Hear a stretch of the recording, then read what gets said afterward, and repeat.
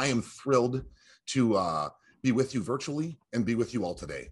I want to thank you so much, Aziz and 20 Summers, for this really amazing and gift of time and this week to work through and reconsider Hawthorne Barn and work here. I myself am deaf, as you can see. My primary use of language is American Sign Language. Okay, I'm hoping everyone can see what I'm sharing. This PowerPoint is really unique. It's an important space here. I've had this opportunity here to really get a sense of this landscape around this area and ingrain myself in the idea of the sensory of the environment, the richness that's here. It's really very stimulating and activating in terms of production. This week of experience for myself has been tremendous. Today, I'd like to talk to you a little bit about how we look at this moment.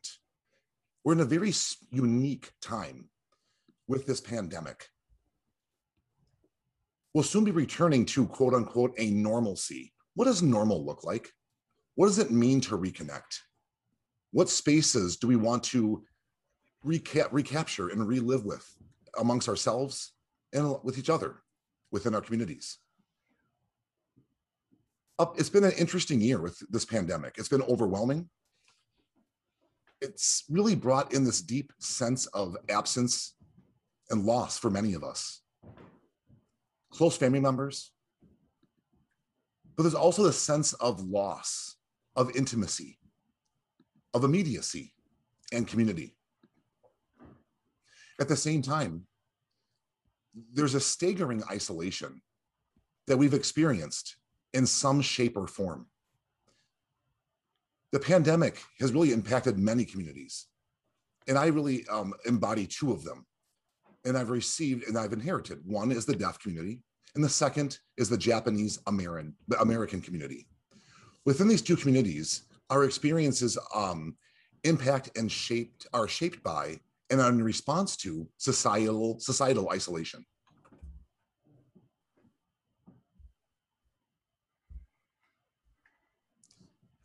I want to show you first the deaf community.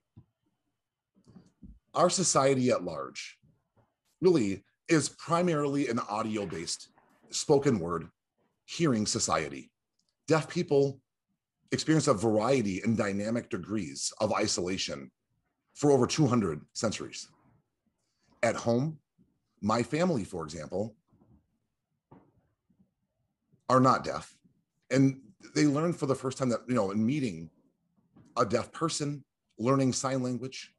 Fortunately, my parents both started signing, but know that as a whole, 90% of children who are deaf are born to hearing parents that don't sign. That disconnect within family and that experience of isolation within a family setting is profound for many of my colleagues and many in our community. This oftentimes, I really think about how we make a community that is more engaged and allows us to thrive and to be authentic and be our authentic selves in every area of life. Oftentimes, we often experience isolation at a school for the deaf. They're typically run by a state or the state institutions that are distant and far away. But know that a space that really captures this idea is an island in Maine, about 15 minutes from Portland, this gorgeous Casco Bay. There's this island that is Mackworth Island. The deaf community knows this island as the home to Governor Baxter's School for the Deaf. This was founded as a deaf school on an island that represents the edge condition of deaf schools. We also see this edge condition in other typologies as well, and typologies of isolation. For example, asylums, incarceration facilities, hospitals, leper colonies, monasteries. This edge condition defines not just how we understand deafness but also disability. It also presents how we as our society decide what is quote unquote normal.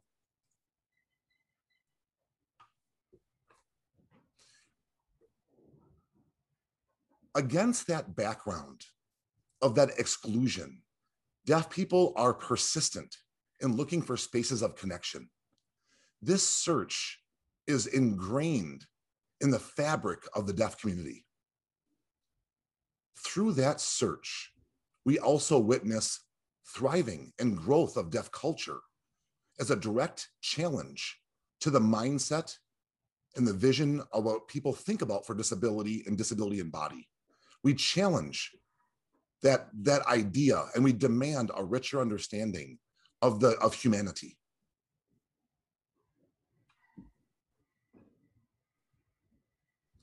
If we look at the history of schools for the deaf and its architectures and their narratives and their messages that they're sharing, we can see how the build environment presents societal ideals around accountability, civic responsibility, roles of democracy and government, roles of our community in fostering and supporting the least fortunate.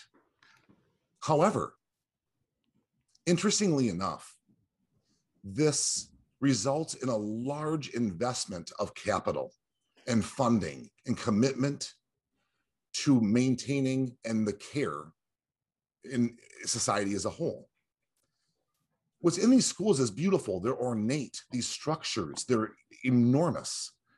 They present societal virtues and inspirational civic pride and this confidence, but at the same time, this ornateness is a good example here. The school on the left is the Illinois School for the Deaf. The time this building was built, this structure could accommodate 200 students. But know that at the time, the Illinois School for the Deaf had 9 deaf students. This begs the question, for whom was this school built? And what was its intended purpose? What's it symbolizing?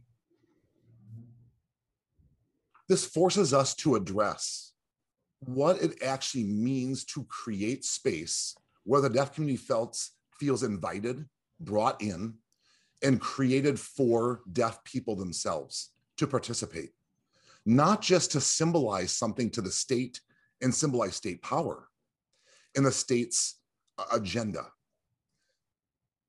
This idea, there's this disconnect between its intent and its schooling and its design and its resulted function, and this mismatch. We find ourselves in a similar moment today. With this pandemic, our societal intents on how we actually occupy space, does it actually align with the intended purpose? It's a question I really want to ask ourselves today.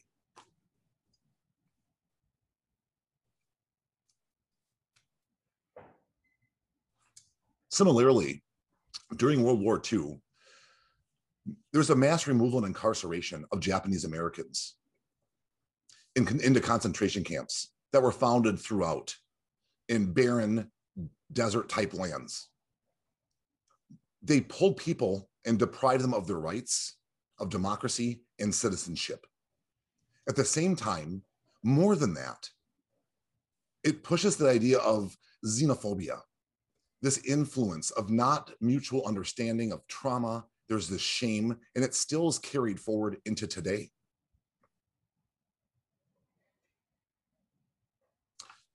February 19th, 1942, President FDR, Franklin Delano Roosevelt, ordered Japanese Americans on the West Coast, which embodied 90% of Japanese Americans throughout the United States, into incarceration without trial. That context of World War II and Pearl Harbor, this idea of fear, panic around our country expressed and this marginalization of an entire community and race of Japanese Americans to deprive them of their humanity and their rights. My grandmother and her family were also ordered to take only what they could carry out of their home. She didn't know where she'd be going, where her final destination would be. And then they didn't know for how long. They had no idea. This idea of time is finite. It's a finite resource. It's now becoming an infinite and it's an infinite decision. This experience at these camps, confusion, not sure what to do. There's so much trauma involved, and she never spoke of it. Her time at the internment camp, and her trauma became her way of bearing through and locking that away in time. Today, very few records are there on Japanese Americans internments, remain today. There's just a minuscule amount of literature in Japanese literature dealing with this experience. One example is a particular book I have in my hand, No No Boy, by John Okada, authored in 1957. At that time, people were not ready for this very powerful piece of literature.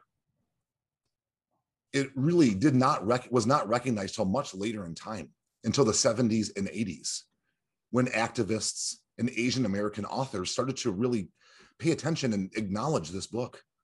It's now become more acknowledged, but it's really one of very few examples exploring the Japanese American experience in concentration camps, creating this confusion, anger, division, and shame.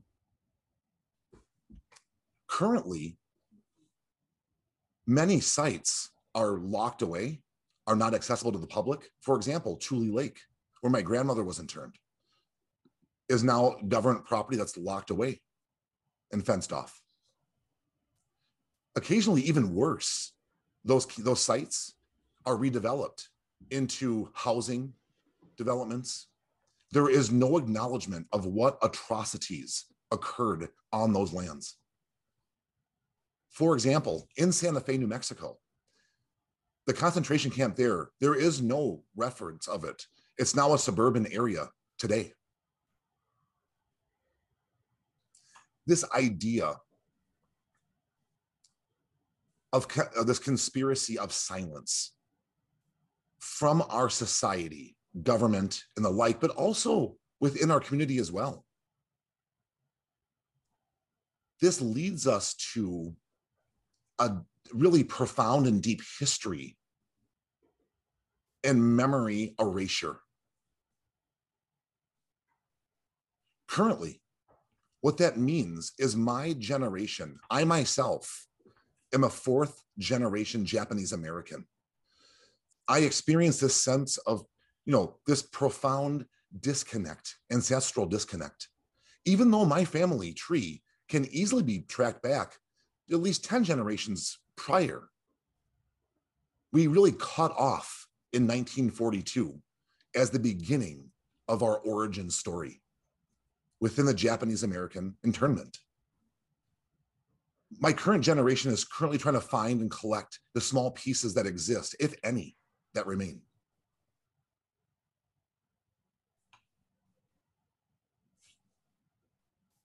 Although I myself, I have no idea, it's impossible for me to fully understand my grandmother's journey and her experience. But throughout the years, over the last 10 years since she's passed, I've really began to discover traces of her time at the camp. My grandmother had two rituals. The first, every day she would attend to her gardening and her garden process in the backyard.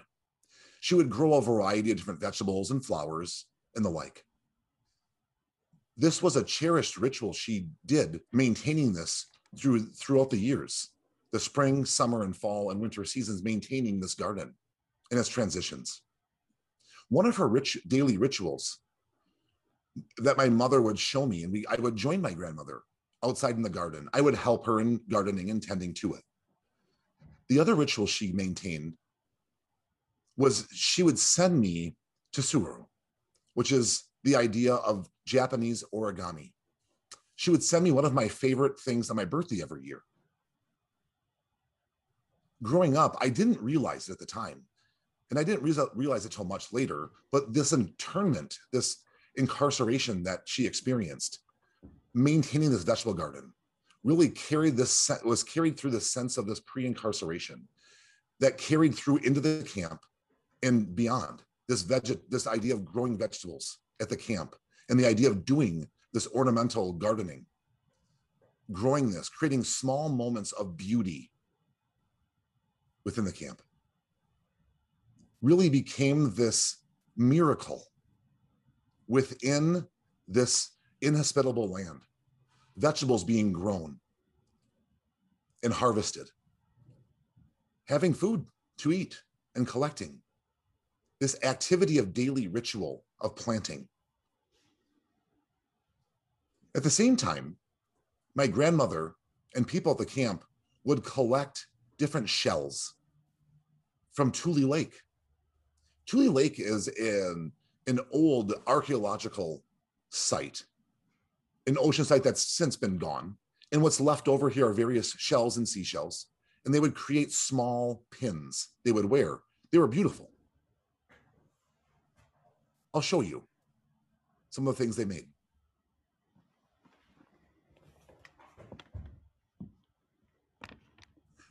These very small, but very purposeful and intended activities were done. It became an expression of hope during a moment of confusion and complexity and atrocities. These rituals can be seen as examples of gaman.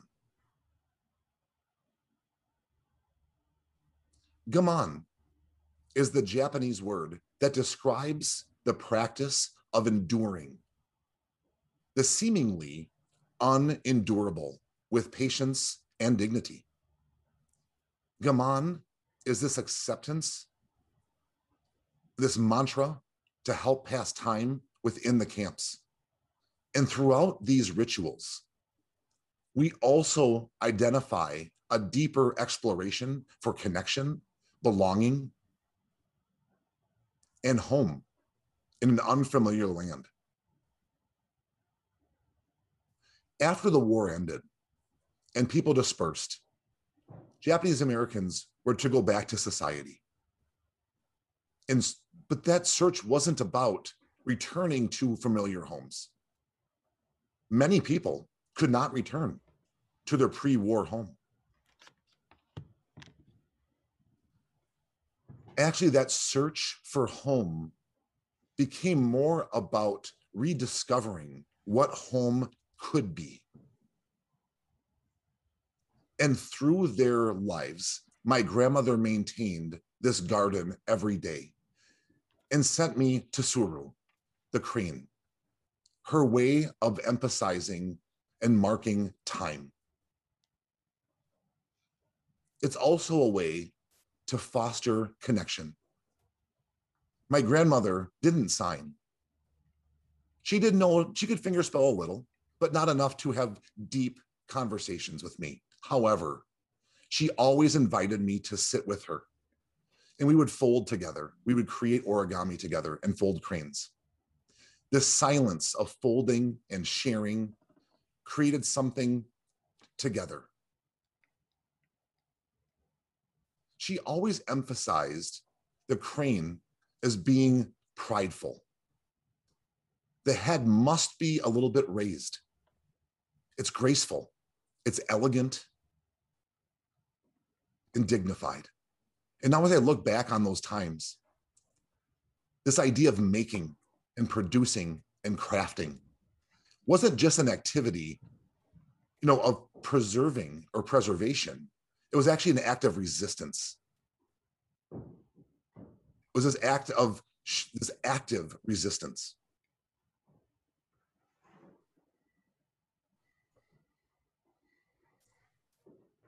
This process of making and becoming, this idea of division and creating division, this idea of marking moments through government orders or through societal norms, through architectural drawings, through different papers and works of literature, things we fill out as a citizen questionnaire and checklists, your race, your ethnicity, your disability, all of that paperwork, all of that work feeds into this larger effort of division. Schools for the deaf, for example, where children are separated and pulled out from society, literally from their families, occasionally for months at a time. The schools for the deaf are far away and set aside. In this, they're underneath the ward of the state.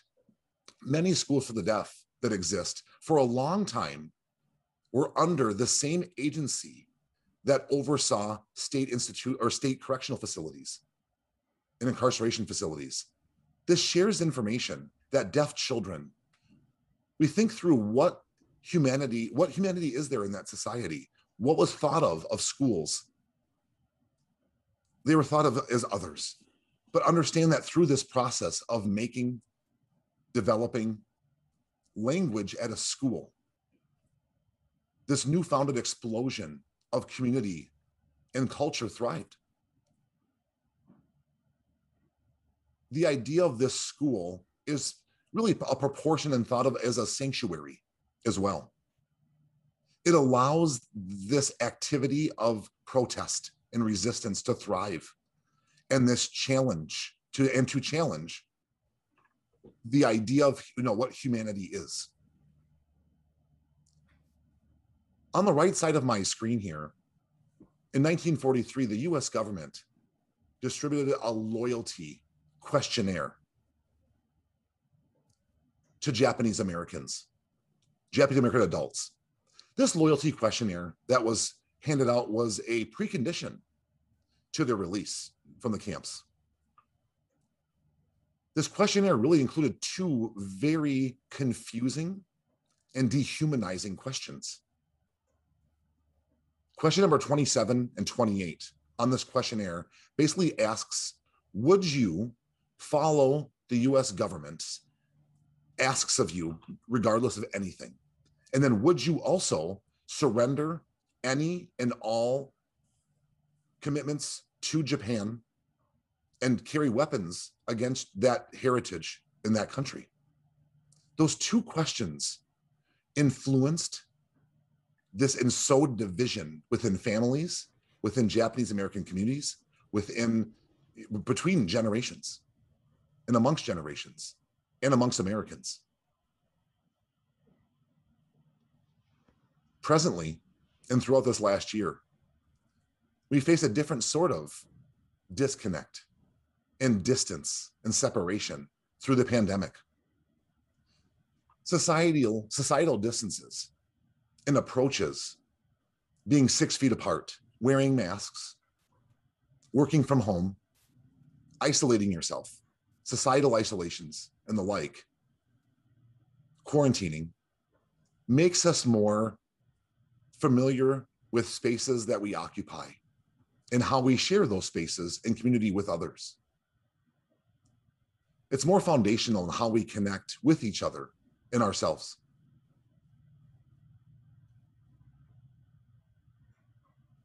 This isn't just an experience in a sense of loss in terms of proximity and connection. We also experience we forget time. Like many of us, we find ourselves caught in this never-ending time loop of Zoom meetings all day long. We're in a time capsule of our own. And actually, we only have moments where we can step out of that capsule and get outside of that and go for short walks in a world where time is seemingly is suspended. Currently, we are asking these questions, and it begs our own questions and how we mark the passing of time.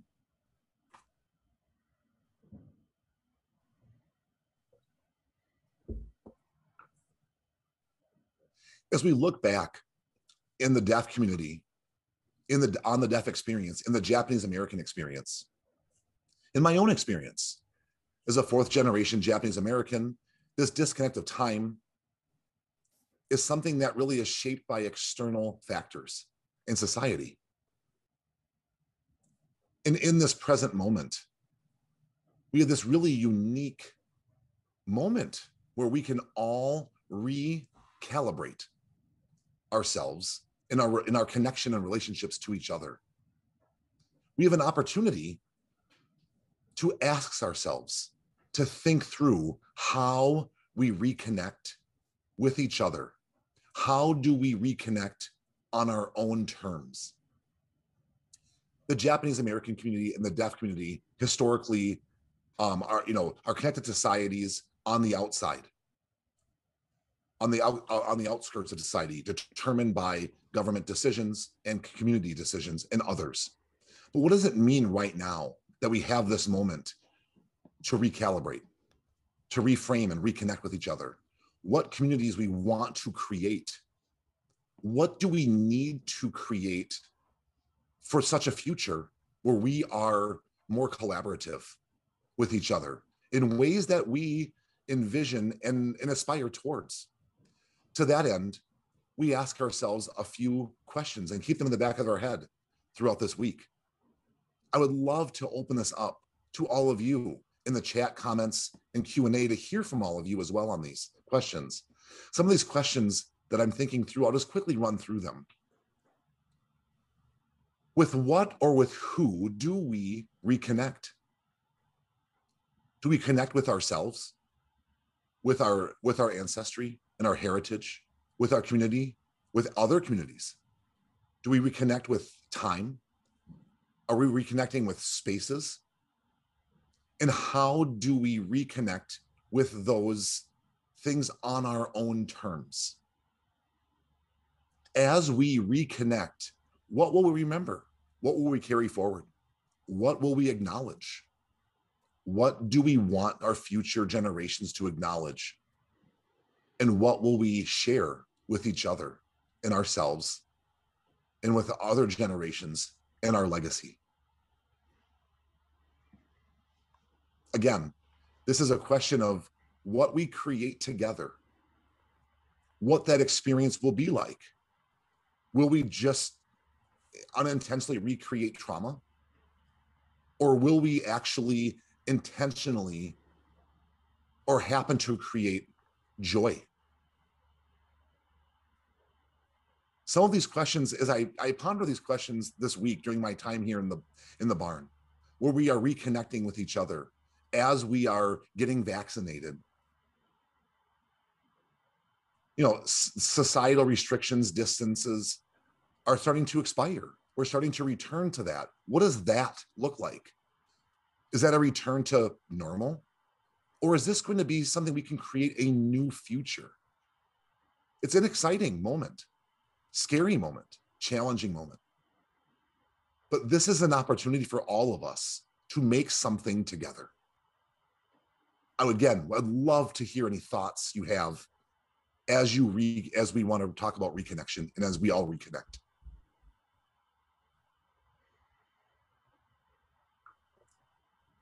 I had this opportunity to think through a few of these questions through three primary studies on space of reconnection and reconnecting. There's this larger goal and aim in thinking through what spaces we create for our communities, working with the deaf community and with our approach as the Japanese American community. How do we connect and collaborate on a deeper cultural awareness and knowledge and carry that forward to create a more cohesive and create solidarity within our communities?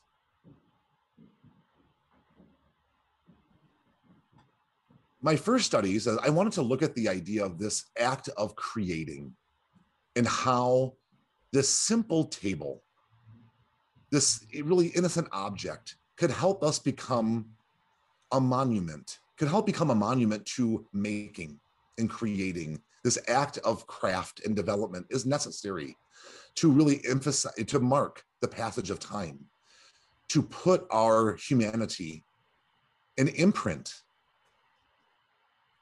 on this idea of capturing this time. And if we don't make anything, is there anything that is presented as a witness to the passage of time? This making also becomes an act of nutrition and nourishing our endurance, our mindset, as we proceed through this complex, difficult time. As I look back and think about my grandmother and her experience and my experience at a school for the deaf, in these communities, in these backgrounds, and how we make spaces that invite people to participate in act of creating on their own terms in different ways. Some prefer small, intimate moments of creation. Others may prefer working in a larger group. Others may prefer to observe. How can we create something that an object that pulls those different means and ways of engagement in with each other? The second study is this idea of spaces where we begin to address our society, our lower grade anxiety, and this opportunity of community and gathering. How some of us may be a little bit afraid, don't feel comfortable in, fully incorporating ourselves into society. So there's this idea of reconnection and reconnecting. In the deaf community, what's significant is eye contact, having, distance so you can create that contact. Ironically, when the pandemic hit, deaf people were already fitted into that with sign language. They already were 6 feet apart, having that. We already accommodated that. And that's typically the norm. We create in circular formats with distance so we could all see each other. This is opportunity looking at how we can gather that spatial awareness and knowledge of the deaf community and make it, a garden of reconnection and reconnecting. That garden also invites spaces of gathering. And then when you're comfortable, you can invite in a more intimate gathering, a closer connection, and see yourselves closer. The idea of redeveloping and reconnecting a mutual understanding of each other.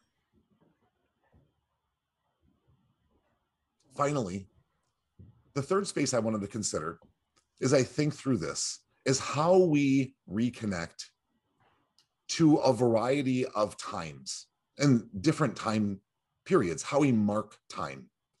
How do we understand how things have changed over time? How our values may evolve over time, how we may grow or change and evolve as a people and as a community. That process of reconnecting to our future selves and our future past really is the impetus to think through and move through different scales of time within our daily lives and our lifetimes beyond. Knowing that we will actually stand in judgment by future generations who look back at us. And also knowing that we and future generations will look to us for guidance to chart their own path forward. I really thought about in developing this, how we might be able to reconnect this linear and nonlinear paths, this more meandering experience of connecting to each other, to make this memory and this monument to the future memories of ourselves. How we are aware of our time currently in this world, typically we're going to look at the idea of finite resources. We want to be aware that time is expansive. Time will have connectivity to other generations. Time will have different years and eras, to maybe something really more finite, a brief moment in time, to something even larger, to the infinite and indecidable. How do we then move through these different scales? So I'm hoping to really leave you with three things that I took away from my week here. As we address the idea of reconnection, how do we co-create with each other? How do we connect on our own terms? Self-determination. How do we want people to connect with us, and how do we connect with ourselves? How do we acknowledge our history and our present moment and create an abundance and an abundant future? How do we encapsulate and incorporate our sense of self and our sense of time? So I would love, again, to have further conversations with you all today. Again, it's been an honor to spend time with you and have spent time this week in this amazing group of people, in this amazing community and environment. Thank you so much for this moment that we all are currently addressing. Thank you. Thank you. We could all see each other. This is opportunity looking at how we can gather that spatial awareness and knowledge of the deaf community and make it, a garden of reconnection and reconnecting. That garden also invites spaces of gathering. And then when you're comfortable, you can invite in a more intimate gathering, a closer connection, and see yourselves closer. The idea of redeveloping and reconnecting a mutual understanding of each other. Finally, the third space I wanted to consider as I think through this is how we reconnect to a variety of times and different time periods, how we mark time.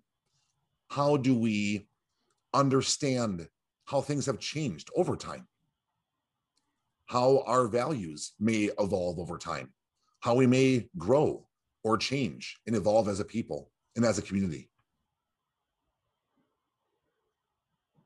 That process of reconnecting to our future selves and our future past really is the impetus to think through and move through different scales of time within our daily lives and our lifetimes beyond.